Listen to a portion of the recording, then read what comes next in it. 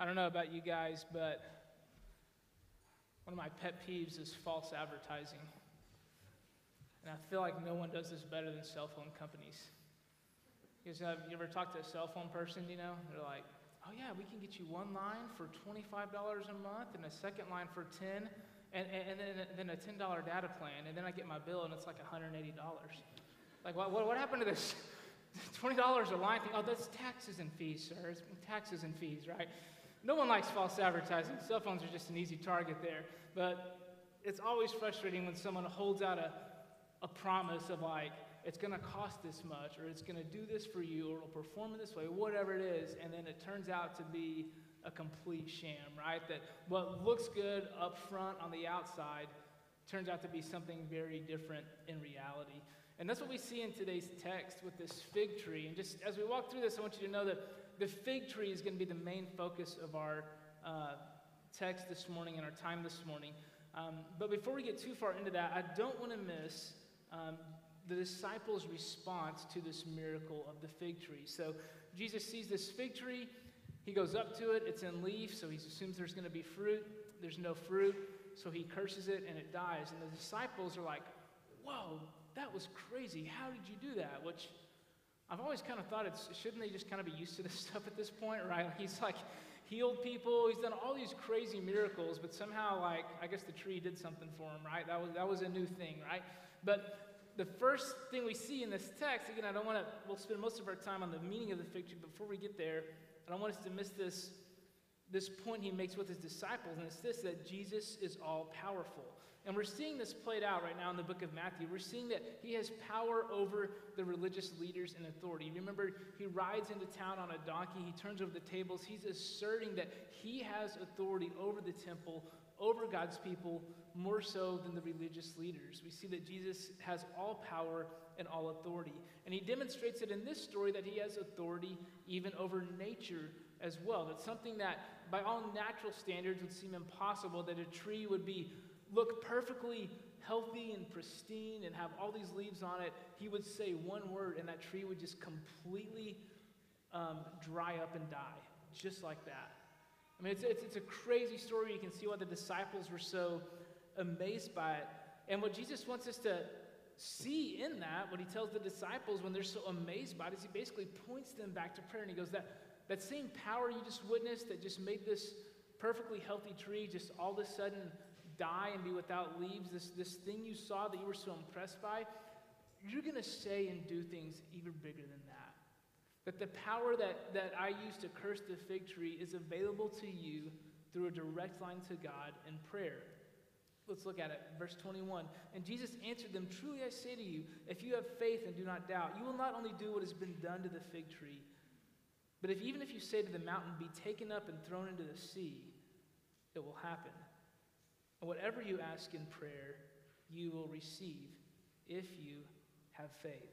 So Jesus takes advantage of this moment when the disciples are so amazed and so impressed, and just points them to the idea that kind of power is available to them through prayer. Now, Jesus gave a similar teaching several chapters ago in Matthew about prayer and even this idea of moving mountains. And we learned that moving mountains was more of an idiom for anything is possible, like you can do anything. He's not encouraging them to rearrange the topography of Israel, okay?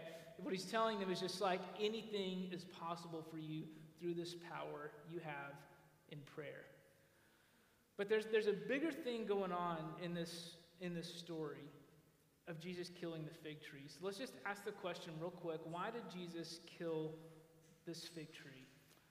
One thing you don't see in Matthew, but you do see in Mark, is that the tree was in leaf. And unlike a lot of trees, what you find if you research this is that a fig tree, when the leaves come on and when the fruit appears, is usually simultaneous. A lot of trees, you have the leaves for a while, then later on the fruit comes. With the fig tree, it all kind of happens at the same time.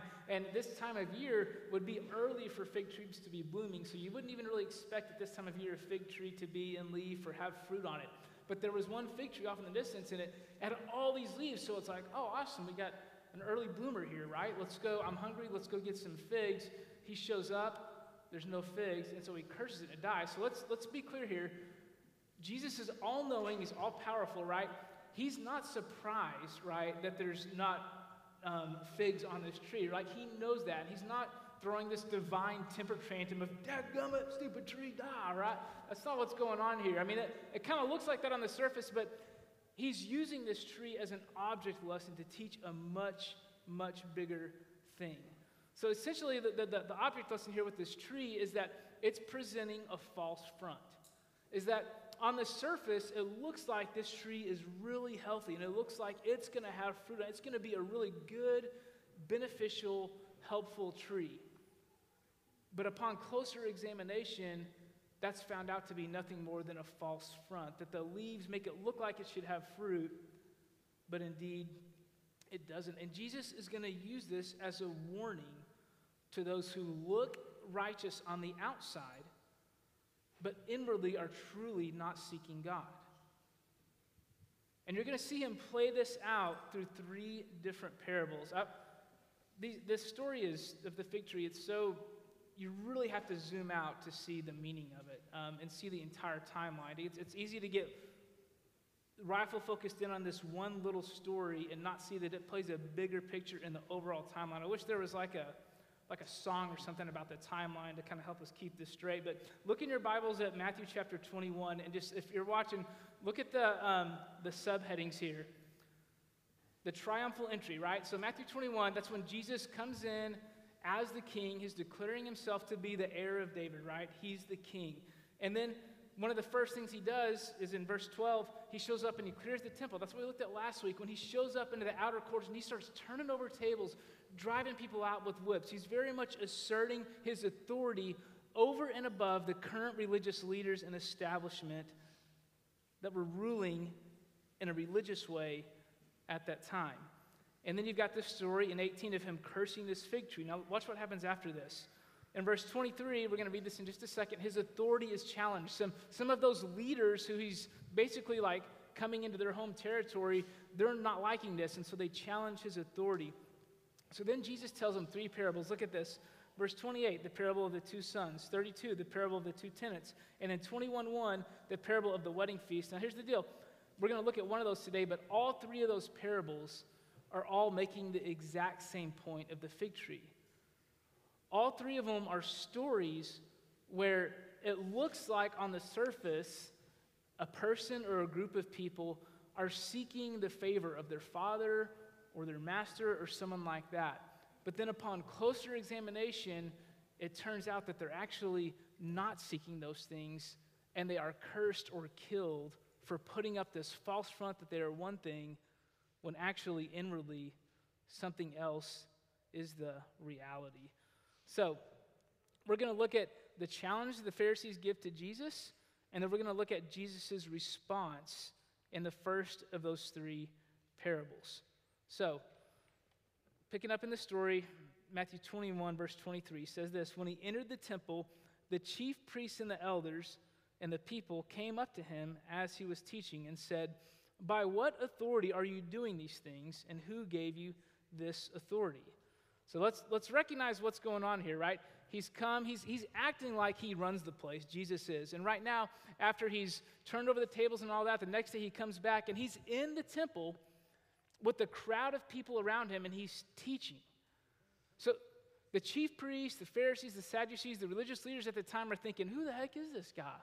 Like, what makes he think he can just set up shop right here in the temple that we're supposed to be in charge of and just start teaching and draw a crowd to himself as if he has authority here? We talked about this several months ago, that we should call Jesus the thunder thief, right? Because he was always stealing their thunder.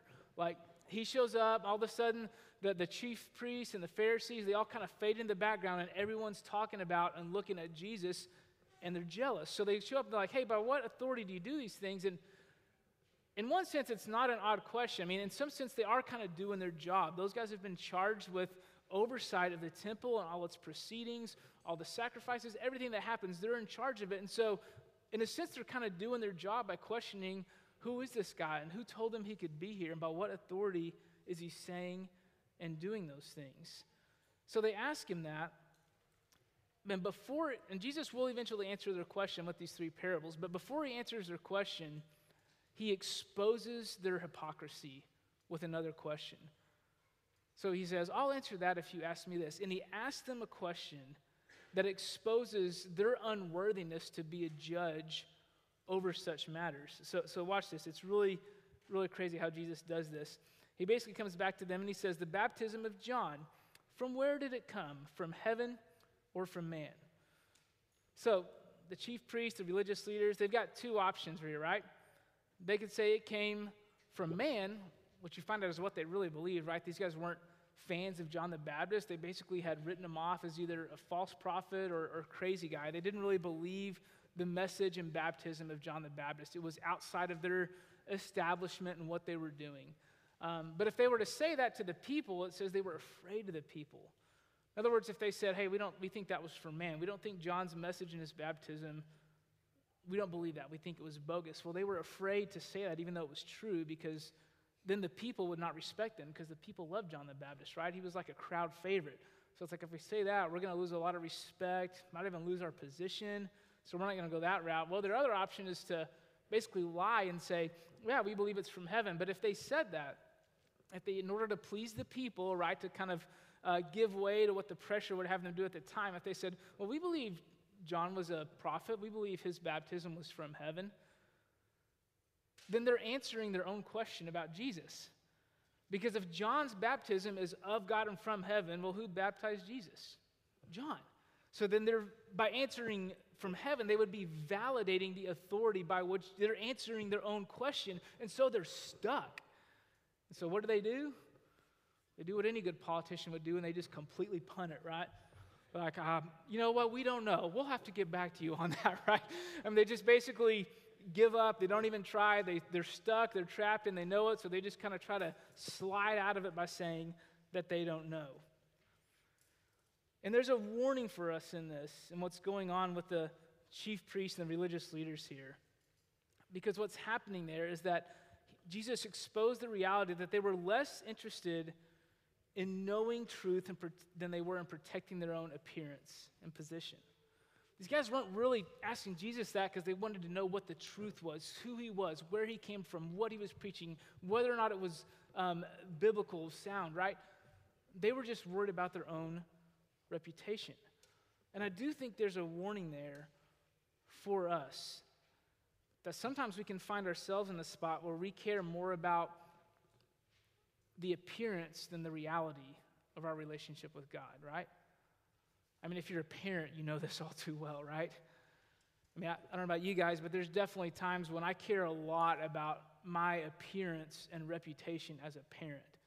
That how my kids act, what I'm not worried about so much is their hearts and why they're acting the way they are, but what people are going to think of me because they acted that way.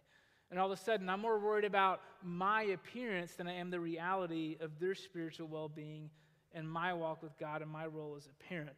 I can be more worried about looking like a good parent than actually being a good parent.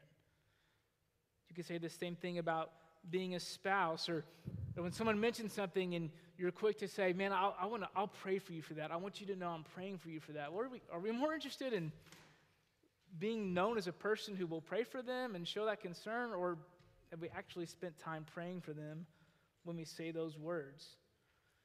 And I'm not, here, disclaimer, right? Like, we ought to care about our appearance, right? We ought to care about our reputation, right? That we would want to be men and women of good repute in our communities. That's a valid thing. But like any other good thing, if it becomes an idol and it becomes ultimate and we're caring more about our appearance than our actual relationship with Jesus, then it becomes a big problem.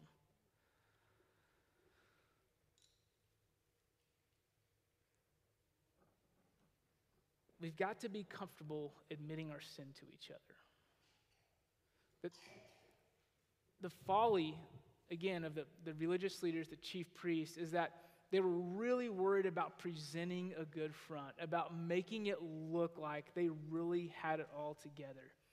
But what we're going to see later on is who Jesus kind of applauds is not the guys who put on this false front, but he basically says the kingdom is going to be given to prostitutes and tax collectors before you. Well, what do we know about prostitutes and tax collectors? Well, they weren't putting on a false front. They weren't trying to make it look like they were really holy and they had it all together. Instead, they came to Jesus acknowledging and admitting their sin but knowing that they could trust him despite their sin. And too many of us, the longer we've been in church, especially elders, deacons, small group leaders, please hear this. There's a warning here that we would become more concerned about our reputation of godliness than our actual godliness in pursuit of the Lord within the church. And the more esteem and respect and positions you hold, the deeper this temptation gets. We've all heard stories, right, about pastors or leaders in the church who, man, they looked like they had it all together. But for months or years, there was something that no one knew about that was really destructive going on the whole time. Maybe it was an affair, maybe it was financial embezzlement, maybe it was an addiction to something. But we've all heard the stories where that person was doing a lot of work to project an image of godliness, and that projection became more important than the reality of whether or not they were truly pursuing a healthy relationship with Jesus. To the point where if I really start pursuing a healthy relationship with Jesus, I'm going to have to tell someone about this, and I may lose the esteem and the position I have, so I'm going to choose that appearance over the reality. I'm going to choose to protect my esteem and reputation rather than truly seek and submit to the will of God in my life. And I don't know about you, but when I hear those stories,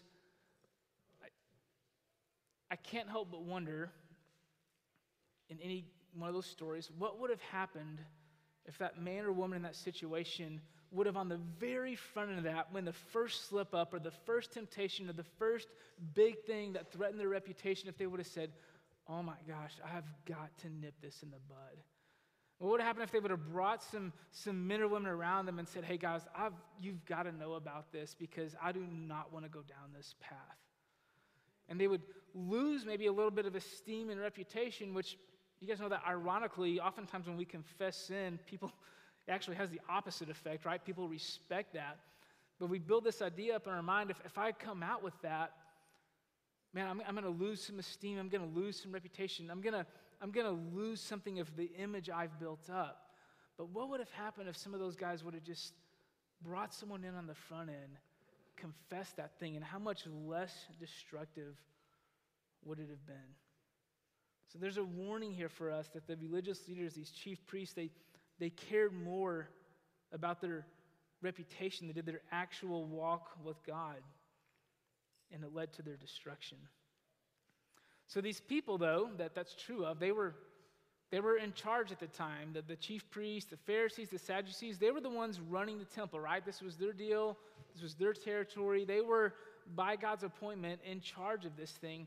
But we're in this time in the book of Matthew when all that is about to change, right? Where again, Jesus has rode in, he's taken the place of king, he's claimed kingship over God's people for himself. He's exerting his authority by turning over tables, by teaching. He is basically saying, in Texas terms, there's a new sheriff in town, right? He has come to topple and turn over the current religious authority. The transition is happening. And watch this. Little church history for you. This is AD 33, right? Same year that Jesus dies.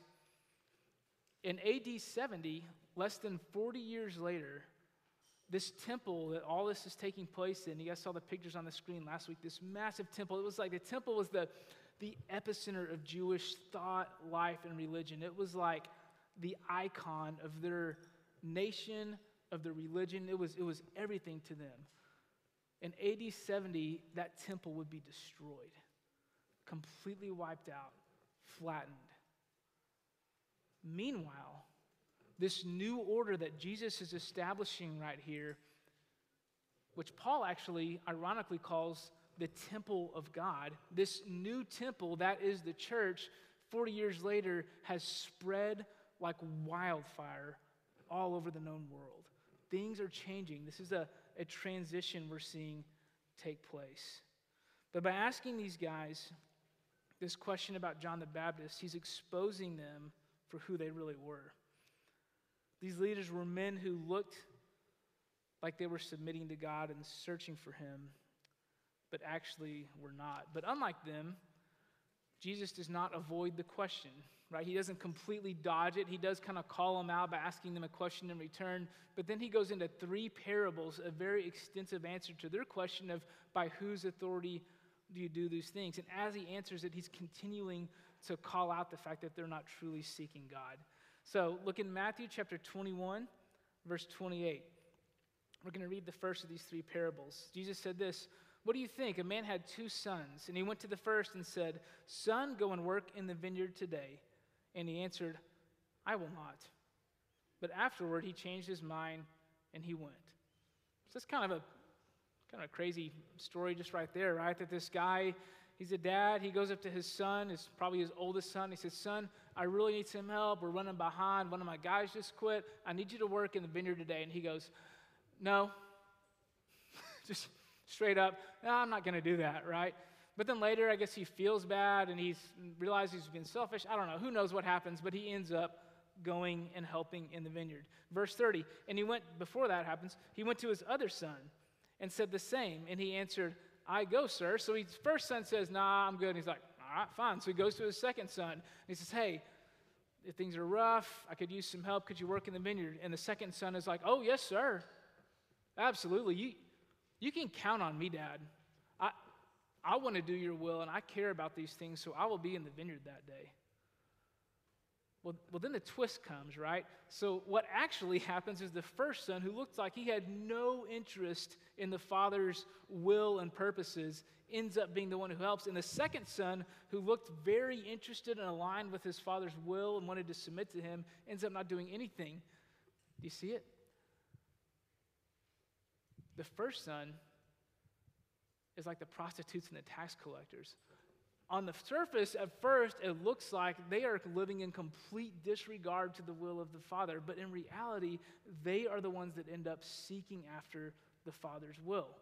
The second son talked a big game, but in the end, he was not actually seeking the will and to submit to the will of his Father. So,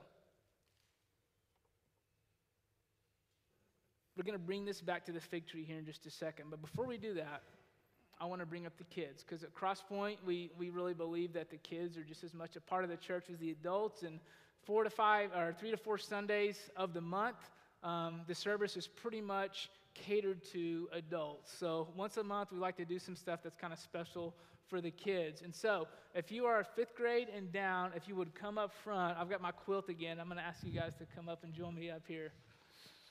Scott, you want to give me a hand, please, sir? Y'all come up and grab a seat. Thanks, guys. Come on in. There's a bunch of y'all today. Yeah, maybe you should have brought 2 now. Maybe so. All right. Good night. Hey, Dad, those are all We're going to need a bigger quilt. Shh. Quiet, Jackson. You're going to ruin it. Sit down. All right. Hi, Carmen. Can you sit down right there? All right. Goodness, lots of kids. This is awesome. All right, I got a quiz for you guys. Are y'all ready? Who can tell me, Martin kids, you can't answer. Who can tell me what this is? a pecan. A pecan. I got to say, you guys are much better than the first service kids. They guessed like 5 different kinds of nuts, and they couldn't get it. What's up, Josiah? I have a pecan in my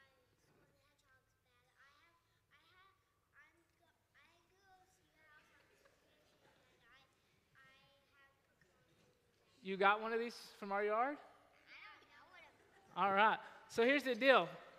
How about this? How many of you, raise your hand if you like pecans, like you like to eat them, pecan pie, like this? seen a pecan. You never seen one? Well, you have to tell your parents, like, I'm going to try a pecan, okay? So this is what the pecan, actually, let me back up. When you see a pecan tree, they usually grow in clusters, usually 2 or 3 of these per cluster. So that's what a pecan looks like when it's on the tree. But once it starts to get ripe, it actually goes from green to being more brown, and then it'll fall off onto the ground. Then you can pick them up and eat them. So we have a pecan tree in our yard, and there's hundreds of pecans. I mean, they are everywhere, right? So do y'all want to open one of them and see what's in it? Sure. Can I Does that mean you want to open it yourself? I'm going to open it. Y'all just watch, okay? Watch this. I got my cracker here. Watching? What in the world? Dead. Does that look like something you'd want to eat? No! That's nasty looking, right? Look, it's all like, there's hardly even anything in there. It's like dirt, right? You wouldn't want to look at that. It's not a good pecan. There's hardly anything you could even eat in there. It's all nasty and rotted. You know why? Because after that big freeze we had, y'all remember the big cold? The big cold this winter, it got really cold. It hurt this tree, and now if you look at this tree, it's got hundreds of pecans on it, but every single one of them is rotten. Yeah, for real. It's rotten on the inside. So Jesus tells us kind of a similar story about this fig tree that looks like it's got a lot of good stuff in it, but then when you get close, there's actually no fruit. It's kind of like this pecan tree. It looks like it's got all these great pecans, but then you get close and you open it, and it turns out it's all worthless, right? It's all rotten. So here's the deal. Here's what Jesus is trying to teach us with that. What Jesus is saying is that we're a lot like these pecans, that deep inside, because of sin, we have some things in us that are rotten and that are displeasing to God, right? How many of you guys have ever done something bad or thought something bad? Yeah? Well, so those things that you've done and thought bad, God doesn't like those things. But guess what?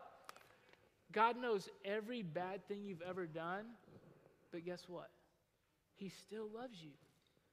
And so there were people when Jesus was around who tried to impress him, that they would put on fancy clothes and do a lot of good things and give a lot of money, thinking that if we do all these things, God will be really impressed and we'll make him think we're not rotten on the inside. We'll put on a nice, pretty shell and make him think that we've got it all together. But deep down, all of us have some things in our hearts because of sin that are rotten. But guess what? Jesus loves us anyways. And he sent his son to die for, or Jesus died for us so that we could be made whole again, so that we could be revived and renewed into what God wants us to be. But what Jesus wants for us is not to act like we don't need him to do that, but to admit that we are rotten on the inside because of sin, and that we need his love and his grace and his mercy to be restored into a right relationship with God. Does that make sense? So when you pray, you don't want to come before God like you have it all together or try to impress him with how good you are. When you pray, you come to God and you can bring to him all the bad things you've done and tell him that you need his forgiveness and his mercy because you're trusting in his love for you and not in your ability to do everything right. Does that make sense? All right. Who wants a rotten pecan to take home? Anybody? Y'all can come get one later. Y'all go back to your seats. Thanks, guys.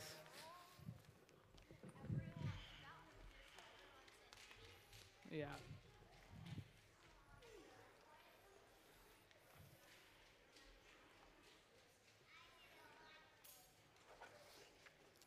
I think it's when we do these illustrations with fruit, we usually think about fruit being evidence of good works, right? Most of the time the Bible talks about our fruit being a result of our faith, that it's the good things, our righteous works that we do because Jesus has transformed us in our hearts. But in this particular illustration, the fruit is not good things that come out of faith in Jesus. The fruit is faith in Jesus, right? The missing component for the Pharisees and the chief priests and the religious leaders isn't the good things they were doing. It's that they didn't recognize their need of the Messiah, that they were trying to put it all together on their own. John 6:28, some people are talking to Jesus and they're saying, what good things must we do to enter the kingdom? I want you to watch what he says. And they said to him, what must we do to be doing the works of God? Verse 29, Jesus answered them, this is the work of God, that you believe in him whom he has sent. And so the application for us is similar to that of what we talked about with the kids, is that, number one, we shouldn't try to hide our sins from Jesus, right? That the people in this story, Jesus applauded were not those who tried to dress themselves up and make themselves look really good and righteous, but the people like the tax collectors and the prostitutes who they knew. Can you imagine when Jesus came up to these people, the prostitutes and the tax collectors, they encountered Jesus, and they, like Matthew, right, likely thought, there's no way I would ever have any place of prominence or a role to play in God's work, in God's kingdom. I'm a tax collector. I'm a prostitute. That's two different worlds. I do not belong there. I'm not worthy of that. But Jesus is telling me he wants me to be part of this. But Jesus said, hey, come to me, just as you are. Come to me. Now we know, right, that Jesus doesn't intend for us to stay that way, to continue in sinful lifestyles and patterns. But the reality is that when we talk about not trying to hide our sin from Jesus, we'd be better off to identify with these prostitutes and tax collectors than we would to identify with these religious leaders who thought they had it all together, right? That the first thing Jesus wants from us when we come to him is not deeds, but dependence. That what Jesus wants from us when we come to him is not to clean ourselves up, to make ourselves presentable, but just to recognize our unworthiness, our filthiness, our desperate need to be made righteous and cling to him. Not cleaning, but clinging. We can spend our whole lives trying to maintain the appearance of a holy life and deep down not truly be seeking to know Jesus. And I can't help but think when you hear this idea of this fig tree, right? What did this fig tree do? Essentially, it was a sick tree, right? Like my pecan tree. It was a sick tree, unable to produce fruit. It was broken, right? But it put on this false front that everything was great, right? It had these leaves to make it look lush and fruitful, right? It was putting on a false front with what? With fig leaves. I can't hear that and not think of Genesis. Or what happens? If you know the story, Adam and Eve sin in the garden, then all of a sudden they realize they're naked and they're ashamed and they're thinking, oh my gosh, I'm unworthy to become before this holy God. I'm embarrassed of what I've done, of who I am. I'm ashamed. There's something bad about this, and I need to cover it up with some fig leaves. So I'll put on a whole bunch of fig leaves and try to cover this up. But you see what happens is God's not fooled by that. God doesn't look at their fig leaves and go, oh, you guys look good, right? No, he comes to them and he knows that like what they've done. And he confronts them in their sin. But then you know what he does? He goes and he kills an animal and wraps them in an animal garment to cover the shame for what they've done. He provides for them in the midst of their sin and failure by something's death. So this fig tree ought to, in a roundabout way, right, point us back to the gospel. Like the Pharisees were kind of making, the chief priests, the religious, they're kind of making the same mistake. Like they were putting on a bunch of leaves to make it look like they had everything figured out. And because of that, we're unwilling to just say, God, you know what? I need you to do this. I need you to make me righteous by your grace, by your love, by your mercy, by your work, because I cannot do this on my own. And when we do that, what Jesus does is he provides, through his own death, a covering for our sin. And we see that whole thing in the garden was played out, that the fig leaves, them trying to cover it up, and then God killing something to make up for their sin, to cover them in their sin, was just a shadow of what Jesus would do on the cross. And so, if we walk away from this with anything this morning, I hope we walk away with just this warning to not approach God in a way that we're trying to make it look like to him and to others that we've got this thing all together. But that like the tax collectors and the prostitutes, that we would recognize our need and cling to Jesus, knowing that his death on the cross is what covers our sins. And that we could never build up enough fig leaves to make it right on our own. Let's pray. God, thank you for this day. I thank you that you have brought us here again to remind us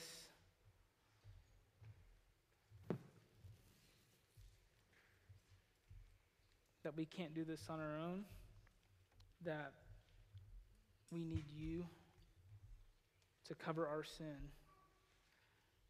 And God, I just pray that we would walk away maybe being less concerned over the appearance of godliness, and be reminded today to truly be people who just know that we need you and want to pursue you, that want to know you, that find our identity, our being, our life, our everything in our relationship with you, to the point that how we look on the outside to others just kind of fades, as long as we can have a strong, intimate relationship with you.